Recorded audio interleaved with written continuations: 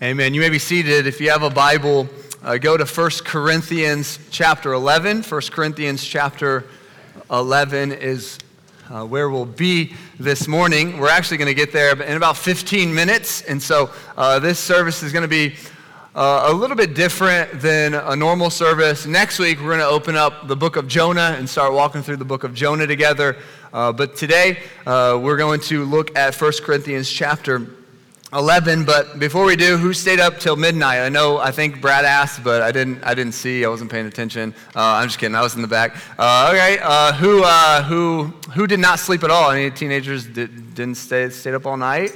Okay, I know some worked all night, and so who's already planning to sleep in about 5 minutes? All right, I see you. I'm just kidding. If you're visiting, you can probably sleep through my messages. No, I'm just kidding, but it'll be good. I'm excited to be here. I love New Year's. I'm not much of New Year's resolution person, but I'm trying. I think it's a good thing. New Year's is nonetheless a good thing to evaluate. It's a good time to look back what God has done. It's a great time to look forward to what God is going to be and who God has called us to be and who we should be. New Year's is a special time for that, and we're going to do that as a church, January 22nd. So hopefully you mark your calendars to be a part of 6 p.m. It's going to be a celebration of what God has done and look forward to what God is going to do, and we're looking forward to that. But this morning, I thought, what better way to look forward than to look back? And so that's what we're going to do this morning.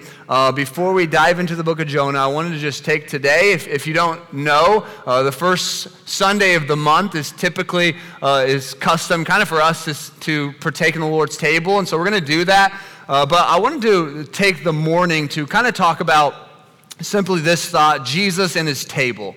Jesus and his table. That's simply what I want to talk and to discuss this morning with us. Last week we looked, if you were here, maybe watched online, we saw that there was this unexpected yet long-awaited birth. His name was Jesus, and what a special day that was, and what a special celebration that we have because of the virgin birth of Jesus. But when you read the Bible, what we'll discover in the Bible was that Jesus was so much more than a baby in a manger, right? And we praise the Lord for that. But even if you're a believer in the room, Jesus is so much more than we can even fathom.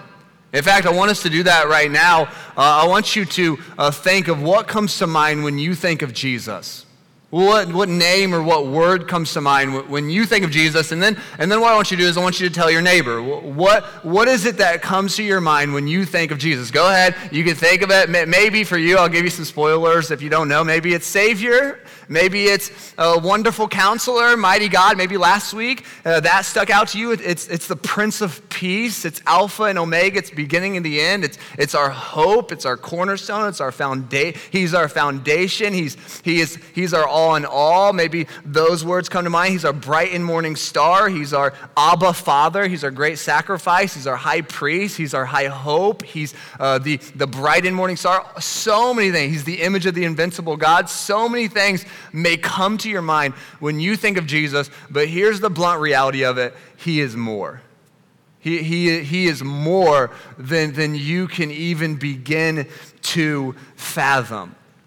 And I did a quick Google search on who is Jesus, and it's interesting on the responses. I clicked a couple links and I asked Google, who is Jesus? And here are some of the responses. Wikipedia says that he is the first century Jewish preacher, a religious leader, and a central figure of Christianity. Another one said that many believe that he's the incarnate God and long-awaited Messiah. Another one says that he was the baby born in a manger. Another one says that he grew up to be a great teacher. Another one said that he was the Son of God, born of a virgin, died on the cross for the sins of the world. And no matter the truth to all of those, the reality is this: he surpasses them. He is so much more than we can echo into words. Jesus is simply more. You know what 1 Timothy 6 verse 16 says?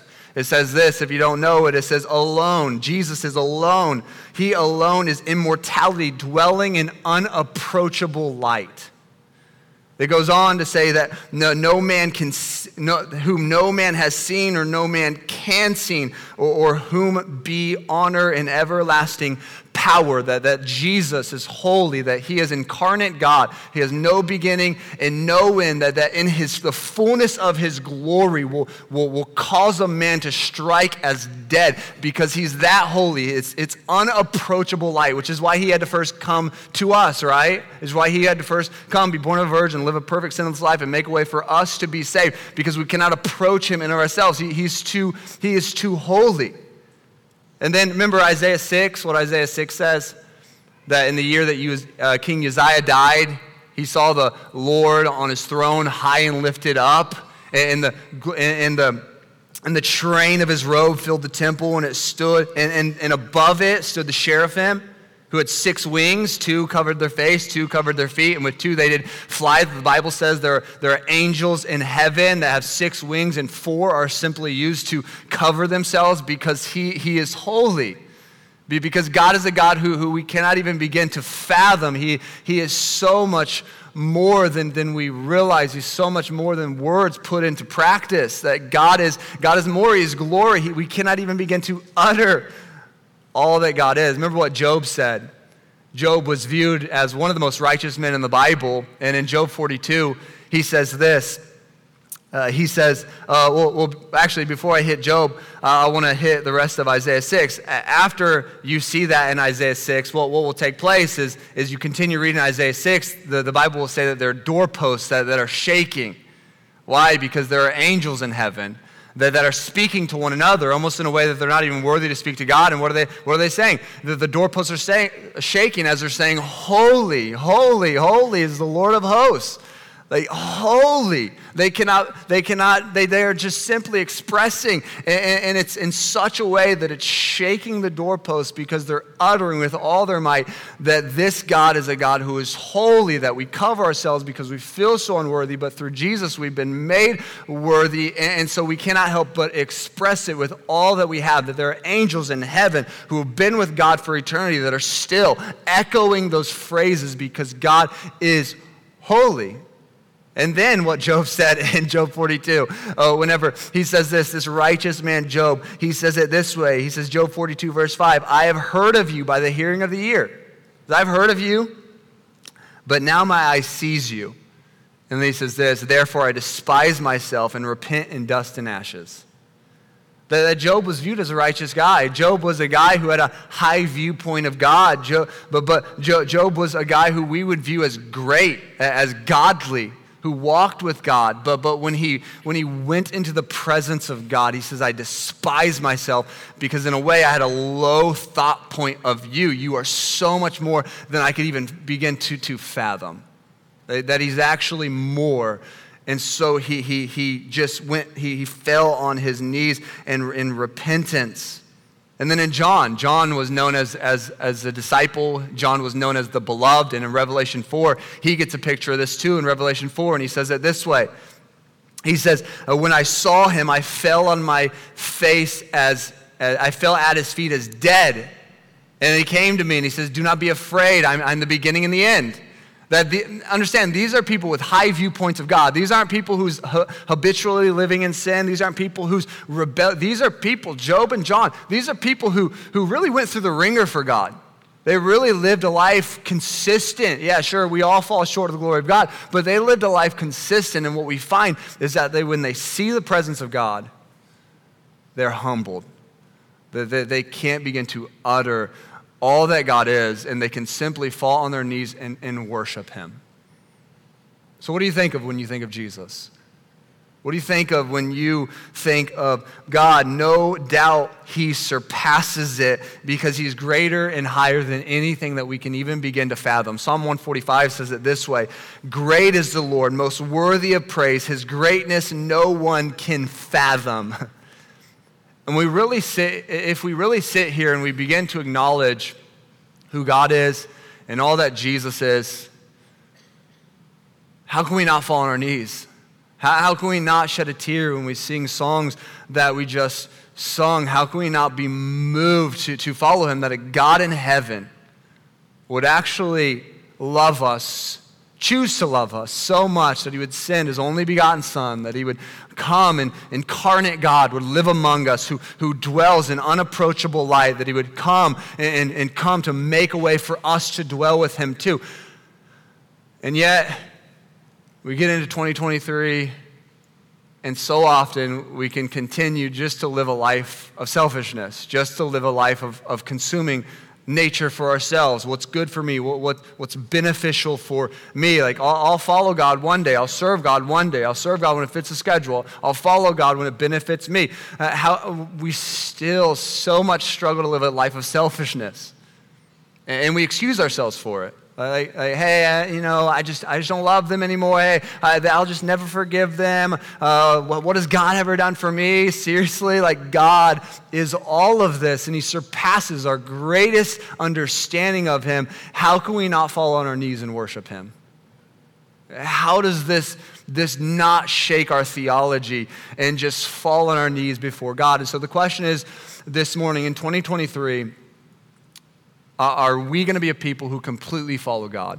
Are we going to be a people who are completely just struck face? I'm going to pursue God with all that I have, with all my nature. I just want to follow him. Every day I want to wake up and I just long to abide in him. I long to read his word. I long to pray. I long to fellowship with him. Each time I come to church, each time I open the word, I expect God to move. I expect God to reveal himself to me. I can't wait. 2023 is going to be a year where I follow God fully. And so if we want something to do in 2023, here's a simple solution. Discover Jesus. Discover Jesus. If you think you know Jesus, know him more. Learn him more. Study him more. This is a God who even the most righteous in the Bible will fall on their face in worship. And so do we. Do we fall on our face and worship this God? So much more. This new year, I just want to encourage you with the simple thought of Jesus and his table to just simply evaluate your view of Jesus. Just evaluate your view of Jesus. And here's what will happen when you do it effectively. You'll fall on your knees. When you evaluate who Jesus is, when you do it effectively, when you live daily in acknowledging Jesus, you cannot help but fall in a place of humility. But fall in a place of you're in awe of who God is and what God has done. And so as we were praying to start this new year, we're going to open up the book of Jonah. I just wanted to take a moment. And honestly, I've just been convicted personally and even culturally just how we undervalue the Trinity. And even how we undervalue what's now presently offered to us because Jesus came. I remember in the Old Testament, Leviticus 16, there was this place called the Holy of Holies. The high priest could go in, but once a year, this was the place where the presence of God in that day was supposed to dwell. And there were strict restrictions to go in. High priest had to follow these orders. He could only go in once a year on the Day of Atonement. In fact, people would die in the Old Testament because they would abuse that. They would not follow the restrictions. And then Jesus comes. And then Jesus is born of a virgin, and Jesus lives a perfect, sinless life, and he dies on a cross for the sins of the whole world. And as our high priest, he pays that atonement offering through his blood, and now the veil has been torn, and now we have access into the presence of God. That I don't need a priest, I don't need a sacrifice. He was my sacrifice, and now his spirit dwells within me, and I can have intercession with God through prayer. Like, that is presently offered with me, and yet it's so easy to abuse. It's so easy to neglect. Like, the Old Testament saints would die for what we presently have, and yet we so often neglect it. We so often abuse it. We so often, as we hear in a moment, we'll take communion. We so often take it so nonchalantly, like it's just something that we do, like it's just a custom that we hold. No, it's the presence of God that we have intercession with, and that should change everything for us. And so does that change everything? You know, when Jesus did that, Hebrews 9:24 says it this way, that for Christ has entered not into the holy place which was made by hands. It says that was just a symbol of it. But what Jesus did, it continues and it says, but he's in heaven itself now to appear before the presence of God on our behalf. That right now Jesus is in heaven and is interceding on our behalf. That's what he's doing. Right now he's there and he's interceding. The Holy Spirit of God indwells us. And so the question is, how can we not fall on our knees and worship and give everything to a God who's done that for us? How can we not? How can we so easily give into pride and give into anger and give into temptation and give into the poor ethics and give into all? How can we live a life the way we do? And I'm not saying you do, I'm saying generally, how can we do that when God has done all this? When he's in heaven right now interceding on our behalf. And he's saying, God, they're mine, I've chosen them, I've made them worthy, they are for me. How can we not live a life differently? How can we not shake our homes and shake our community and shake our world for the gospel of Jesus after he has done all of that for us? Here's what it is. It's an absolutely generous game changer. He's absolutely been so generous to us. Have you ever had someone in your life that was abundantly, overly generous to you? Some of you have been super generous to our family, and we're thankful for it. But I can call him a friend, but he really wasn't that much of a friend. But in college, there was this guy who was super generous to me for absolutely no reason. Maybe you have stories like this too. I mean, if I didn't like the food in the cafeteria, which 9 times out of 9 you didn't, but if I didn't like the food, he'd be like, hey, let's go to Panda, I'll pay for you. It was just right down the road. Like, he just wanted to hang out. If I liked the food, very rarely, maybe pizza day, fried chicken day, maybe something like that, or the salad bar was popping that day, maybe, and he'd be like, here, take my food, I'll go get some more. He worked in the kitchen. It's like he's always doing stuff. I had an injury, he was the first one to bring me ice. Like, he was always, if I missed a class because I was either lazy or there was a game or something, like, he took notes for me. He was super generous to me, even whenever I didn't ask it. But there's a problem with this generosity because this guy loved basketball, but he was not good at it. He was actually terrible. And we went to a small college, and it was not Trent, by the way. No, I'm just kidding. But we went to a small college, by the way, and there was not a ton to do. But what would take place, since there was not a ton to do, you had like frisbee golf, you had putt-putt, and you had basketball. That was it. That was the hangout in a coffee shop. And so a lot of people would just play pickup. And so sure enough, we'd be playing pickup, and here we are. We probably have 40, 50 guys on the sideline just waiting to get on. And so every time I was a captain of a team, you would just kind of select who you wanted on your team. It was supposed to be who was next, but you know how that works. And so sure enough, here he is. I'm not going to say his name, but he would perk up, right? Hey, Travis, you need one more? Hey, Travis, you need one more? Hey, Travis, I'll pass. Hey, Travis, you need one more? Like, he was trying, and it was always awkward because, no, I don't want you on my team. Like, you're generous to me, but you're terrible. I don't want you on my team. But I always felt guilty. I always felt like I had to select him on my team because of how nice he was to me and because he was so friendly to me. And here's the thing. It should not be guilt or obligation, but here's the thing. Because of what Jesus has done, because of who Jesus is, and because of what Hebrews 9 says Jesus is still doing, we should have a desire to give everything to him because he's been so abundantly generous to us. And so that should absolutely change everything for us. And so this new year, what does that do for you? What does what Jesus has done shape the year that you're about to live? Because he's interceding, because he's done, and he's so much more than we can even begin to fathom. So much more. So 1 Corinthians chapter 11, in 1 Corinthians chapter 11, Paul is going to address some issues with Corinth. He's going to address these issues and how they were partaking in communion. He's going to address some issues of disunity and division and just they weren't being the church that God has called the church of Corinth to be. And he's going to address it. And essentially, the church of Corinth just missed the heart of God. They just missed the heart that they were supposed to have. And so here they are, the church of Corinth, 1 Corinthians chapter 11. We're going to read from verse 17 all the way down to verse 34. And we're just going to high level talk about it. We can't talk about everything like we typically do, but we're just going to high level and we're going to see 3 thoughts. Then we're going to take communion. And hopefully we're going to shake our view of Jesus and submit to Jesus and fall on our knees this morning and worship him clearly. So follow along. Verse 17, the Bible says this. Now in giving these instructions, I do not praise you, since you come not for the better, but for the worse. He says, first of all, when you come together as the church, I hear that there are divisions among you, and in part I believe it. He says, first problems, there's divisions here. You have problems here. You're not together here, for there also must be fractions among you, and that those may be approved, those who are approved may be recognized among you. He says some of this is because some are going to be proved by these things, and some are going to be evident by these things. Do you follow God or do you not? Are you faithful or are you not? Are you saved or are you not? Here it is, verse 20. Therefore, when you come together in one place, he says it's not to receive the Lord's Supper. For in eating, each one takes his own supper ahead of others, and one is hungry and another one is drunk. What? Do you not have houses to eat and drink in, or do you just despise the church of God and shame those who have nothing? What shall I say to you? Shall I praise you? I shall not praise you.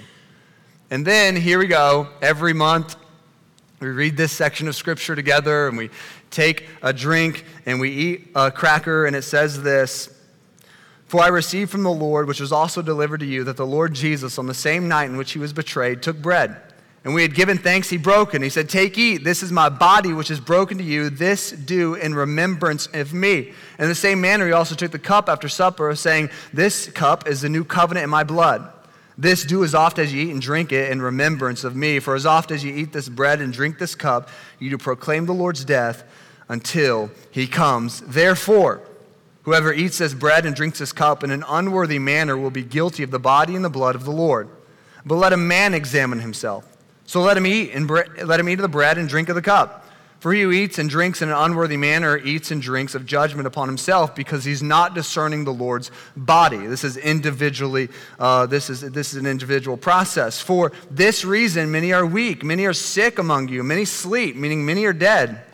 For if we would judge ourselves, we would not be judged. But we are judged, we are chastened by the Lord, that we may not be condemned of this world. Therefore, my brethren, when you come together to eat, wait for one another. But if anyone's hungry, let him eat at home, lest you come together for judgment, and the rest I will set in order when I come. So 3 things this morning after a very long introduction. The first one is simply this. What we see, first principle, we are called to unity, not division. We are called to unity, not division, or convenience. What was taking place here is Corinth would partake in a communion during what was called the Agape Feast. The Agape Feast was this communal dinner that they would share together. It was this fellowship that they would have, and so at the tail end of it, they would take communion. Now, that wasn't a problem in itself. The taking communion at the end of it wasn't the problem, but the division and the disunity that was in the church, that really was what was the essence of the problem. They essentially were abusing what God had ordained. They're abusing what God has established for the church to do. And so Paul writes, and he's like, I cannot commend you for this, because it's not allowing you to grow. This is not for your benefit. This is not for your good. And so they were doing a good thing. Understand that. They were Hebrews, right? Not forsaking the assembly of themselves together. They were in quote unquote unity. They were in community, but they were not in a spirit of unity. They were working together, but they were not doing what was right. And so he says, hey, you have some bad habits in this. Look at verse 20. It says this. He says, therefore, when you come together in one place, it's not for the Lord's table, it's not for the Lord's supper, for in eating, each one takes his own supper ahead of others. One is hungry and another is drunk. He's saying you've gotten sloppy here because you're not practicing a spirit of unity. This is kind of a habitual habit that you formed. It's not a reverent remembrance. This is not how it's designed to go. So what would essentially happen at this feast is they would have kind of 3 different pockets and 3 different groups. There would be an upper class table, a common class table, and a lower class table. And what would happen if you're an upper class citizen, you would put your food and things on the upper class table, common class here, lower class there. And so naturally there'll be a lot here in the upper class and there'll be very little here in the poor table, and they weren't intermingling. There was no unity. There was not really any source of community, because if it was upper class, lower class, you can't touch it, common class, you can't touch it. This is our table. This is for us. And so the body they weren't in unity. There was no unity at hand here. And so this is essentially what Paul's calling out. He's saying some of you have absence, have abundance, and some of you have nothing. Some of you are abusing it. Some of you are getting drunk, and over here, they have even nothing to drink and eat. There's an abuse here. They were forsaking what the church of God was supposed to be, right? A community pushing together, the hands and feet of Jesus. We operate. Now, I can only function as good as you function because we're in a body of Christ. And that's what Paul's addressing. He says you need unity here. Unity is missing. There's no unity in the church of Corinth. And Paul says we need to be together. And I believe this is something that the Bible echoes all throughout Scripture, that we need to be in a spirit of unity. The unity is essential for the body of Christ. And I hope you believe that. I believe that. I believe that God wants to use Village Bible Church, and I hope you do too. I hope you pray that God uses Village Bible Church. But whether there are 50 people in our church this time next year or 500 people, that doesn't matter. But the spirit and the community that's in the church, that's what matters. The question is not how do we grow a church. The question is the church of Christ right here being in the spirit of community? Are they working together? Are they equipping each other? Are they building each other up? Is there unity and community in this presence here? Because that's what was missing in the church of Corinth, and Paul calls it out. Paul's like, this is what you're missing because you're divided. I have an illustration here for you. At first I thought this was a family service, and then I realized it wasn't. But nonetheless, I have an illustration here that I handmade myself. So if you need any props or Etsy projects, this is me. And I need some help. So I need 3 people to come up and help me real quick. Okay. Oh, all right. You guys raise your hands. So come here. Come on. I'm usually. All right. Here we go. I want you to take a rope. You can sit there and take a rope. But all right. Take a rope. Take a rope. Take a rope. All right, here's what happened. Here, let's define this for a second. And it's a silly little illustration. But let's say I'm the church and I'm walking in purpose, all right? Now, spoiler alert, sometimes, unfortunately, pastors are the one that are outside the circle pulling away from the spirit of unity. But for this situation, we're going to say I'm in the spirit of unity and we're walking toward, Brad's the purpose. Brad is the purpose of God for our lives and we're walking towards the purpose, okay? You're in the circle, we're walking towards the purpose together. Now, this is how God designed it. This was how God designed the church to go, and we just kind of take steps towards the purpose of God, right? Very simple, just take a step, one step at a time, one day at a time, walking in purpose.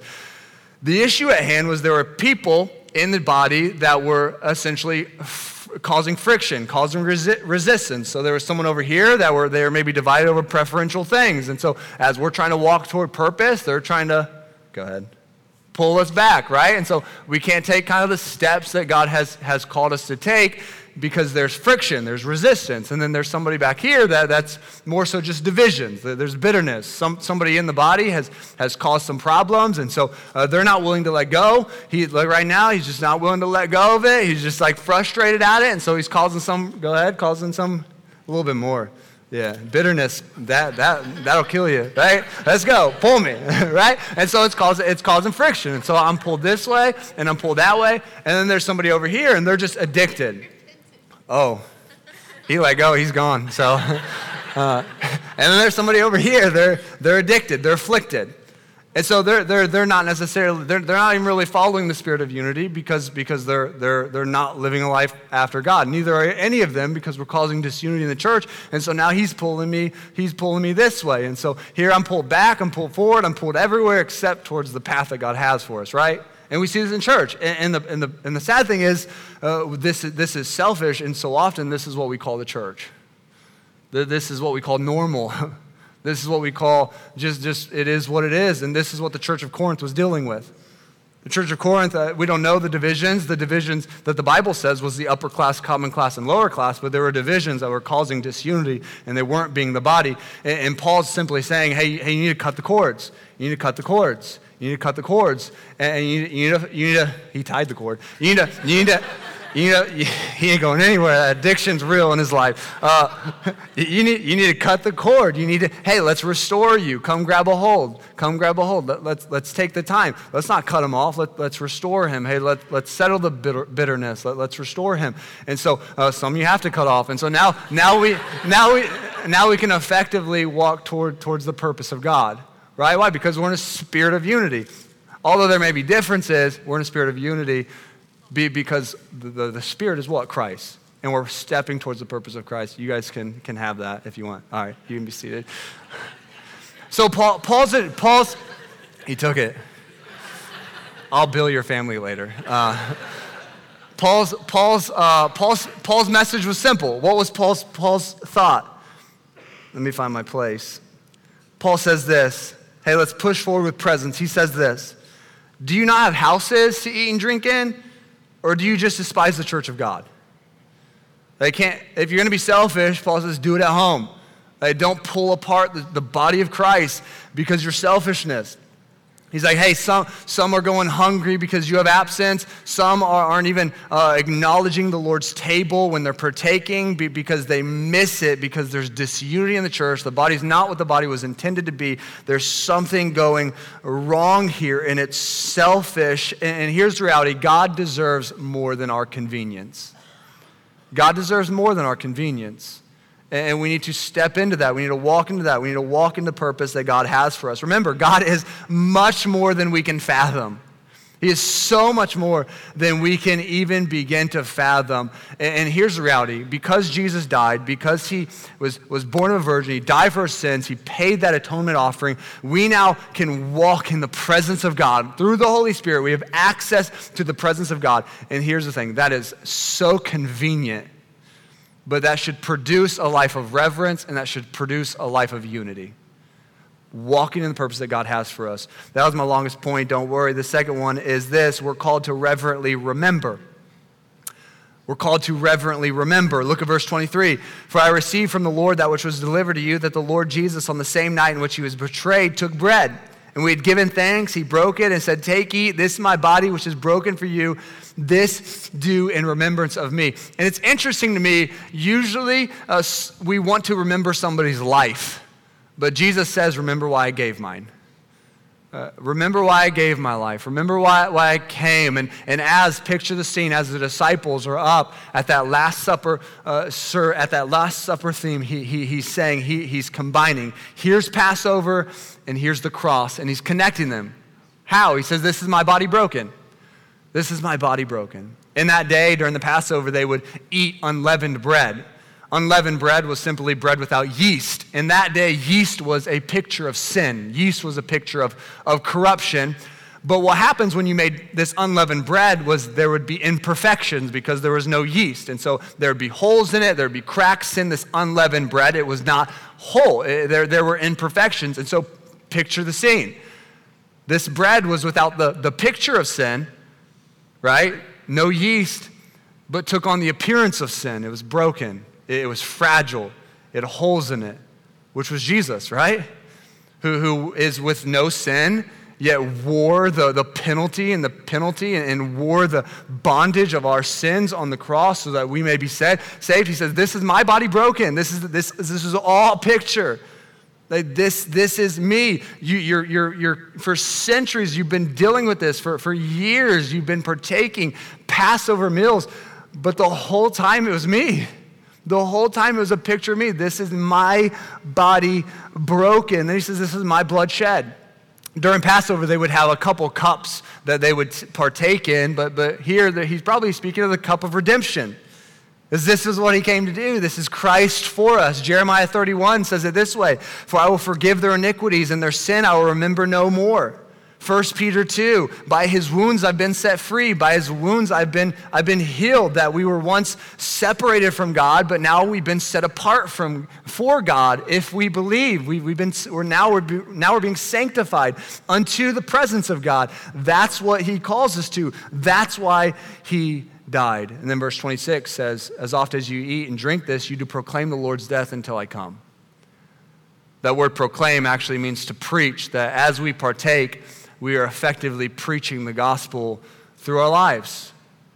And here's the thing, that should be done with seriousness. That should be done with passion. That should be done with intentionality. That we are actively being participants in the gospel going forward as we simply pause to remember and to reflect. We're actually participating in the gospel of Christ going forward. That's why that's why Paul says, hey, there's some that's not even focusing on the Lord's death when they partake in this. They're missing it. They're not focusing in on the gospel and what I came to do. They miss the whole thing. And remember, every time we partake, we are essentially saying that he's the way, he's the truth, he's the life. No man comes unto the Father except through him. We're preaching the gospel every time we do this. So it should be serious. And the last thing we see is this: we are called to prepare ourselves. We're called to remember, but we're called to be in unity, but we're also called to examine. We're called to prepare. Look what the Bible says in verse 27. Therefore, whoever eats the bread and drinks the cup of the Lord in an unworthy manner will be guilty of the body and the blood of Christ. But let a man examine himself. So let a man eat of the bread and drink of the cup, and he who eats and drinks in an unworthy manner eats and drinks of the judgment from him to himself. Why? Because here it is. He's not discerning on the Lord's body. For this reason, many are weak and sick among you, and many sleep. For if we would judge ourselves, we would not be judged. But when we are judged, we are chastened by the Lord, that we may not be condemned of the world. Paul's not saying that we need to take this in a worthy manner. He's not saying that we need to be worthy to take this. He's saying we need to take it in a worthy manner. There's a big difference, because you may be sitting here and you say, well, I don't feel very worthy. And that's because you're not worthy. None of us are worthy. It's Christ who gives us worth. We cannot take this worthy. We can take this because he is worthy, and we believe in him, and he resides in our hearts. He has made us worthy. And so he's not saying you need to be worthy to take this. You need to take this in a worthy manner. Well, how do you do that? You need to reflect. You need to remember. You need to examine yourself. He says you need to prepare yourself for this.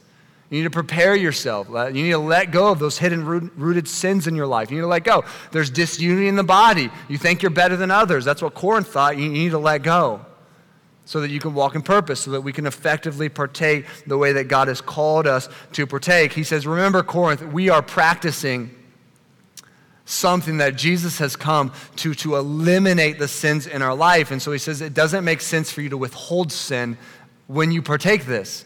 You need to let go. You need to give it to God. You need to change. You need to examine yourself when you do this. Paul says, here's a table, and there should be unity here.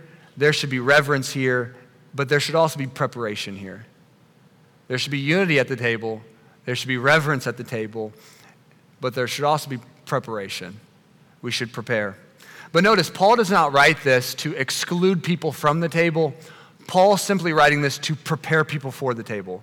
He's not trying to get some in Corinth to abandon the faith. He's not trying to get some in Corinth not to do what God has ordained us to do. He's trying to simply to get them to evaluate and to get them to take it serious, to get them to effectively prepare what God has come to do. That the Lord's table is a place to reflect. The Lord's table is a place to unify, and the Lord's table is a place to submit. And so he says, hey, Corinth, we got to get on the same page. We got to get on the same page. You got to have unity. You got to keep it reverent, and you got to prepare yourselves, because there's room at the table, because there needs to be unity at this table. And so hopefully there is here. And Paul even says, many of you are weak because you're not unified. Many of you are weak and sick because you're not reverent. Many of you are weak and sick because you have not properly prepared. You're not ready for this. It's not what it's about. You're not doing what he's ordained it to be. And so this morning, the message is very simple, very elementary, and I apologize for that. We'll hit Jonah next week, don't worry. But it's simple. It's about Jesus. It's about his table. That Jesus, incarnate God, has come and caused a world who had no worth to give them worth. And so now he says, come, sit at my table, but prepare. There needs to be unity here. You need to be reverent here. And let's prepare, because this is a serious endeavor that should actually ignite a greater dedication for us to follow him more. Each time that we should have this great desire, hey, I want to follow Jesus. And so this morning we're going to take communion. And I hope that as we do, you'll reflect, and your acknowledgement of Jesus will grow a little bit. And you actually fall on your face, you'll fall on your knees, you'll sit in your seat in humble reality that Jesus offers for us to meet in this place. And he offers for us, are we worthy? No, but he has made us worthy if we believe. And this preparation is not to exclude people, it's to prepare people for the table of Christ and the reflection of Christ. And so the question is this morning: is there unity at the table? First question is this: are you saved? Has there been a time when you've confessed with your mouth and believed in your heart that Jesus did all of this so that you could be saved, so that you could come into union with him, so that you with no worth could have worth because he is worth? Because he is worthy, and he says if you believe in your heart that Jesus did, and he still is in heaven and making intercession for us, do you believe that? You can be saved. So have you been saved? He says if you confess in your mouth and believe in your heart, you can do this. And then secondly, do you need to confess? Is there sin in your life? Is there disunity in your life? As some music begins to play, now would be a perfect time for you to sit in your seat and just say, Lord, cleanse me. Lord, help me. Lord, use me. Lord, I want that peace. I want that understanding. Lord, I want to fall on my face. I want to humbly come before you. Forgive me. Maybe it's just a time for you to say, Lord, this is what I get to do. To personally declare the gospel as I eat a cracker and I drink some bread, that I actually get to declare the gospel through this. That gospel that I hold so dearly, that I actually get to participate in it. As you've done everything, I just get to acknowledge that what you did, and now I can go out and I can live in greater dependence on you. So maybe you need to be saved. Maybe you need to confess, or maybe you just need to fall on your face before God, because he is so much more than we can fathom. Would you take a moment just to prepare your hearts before we partake?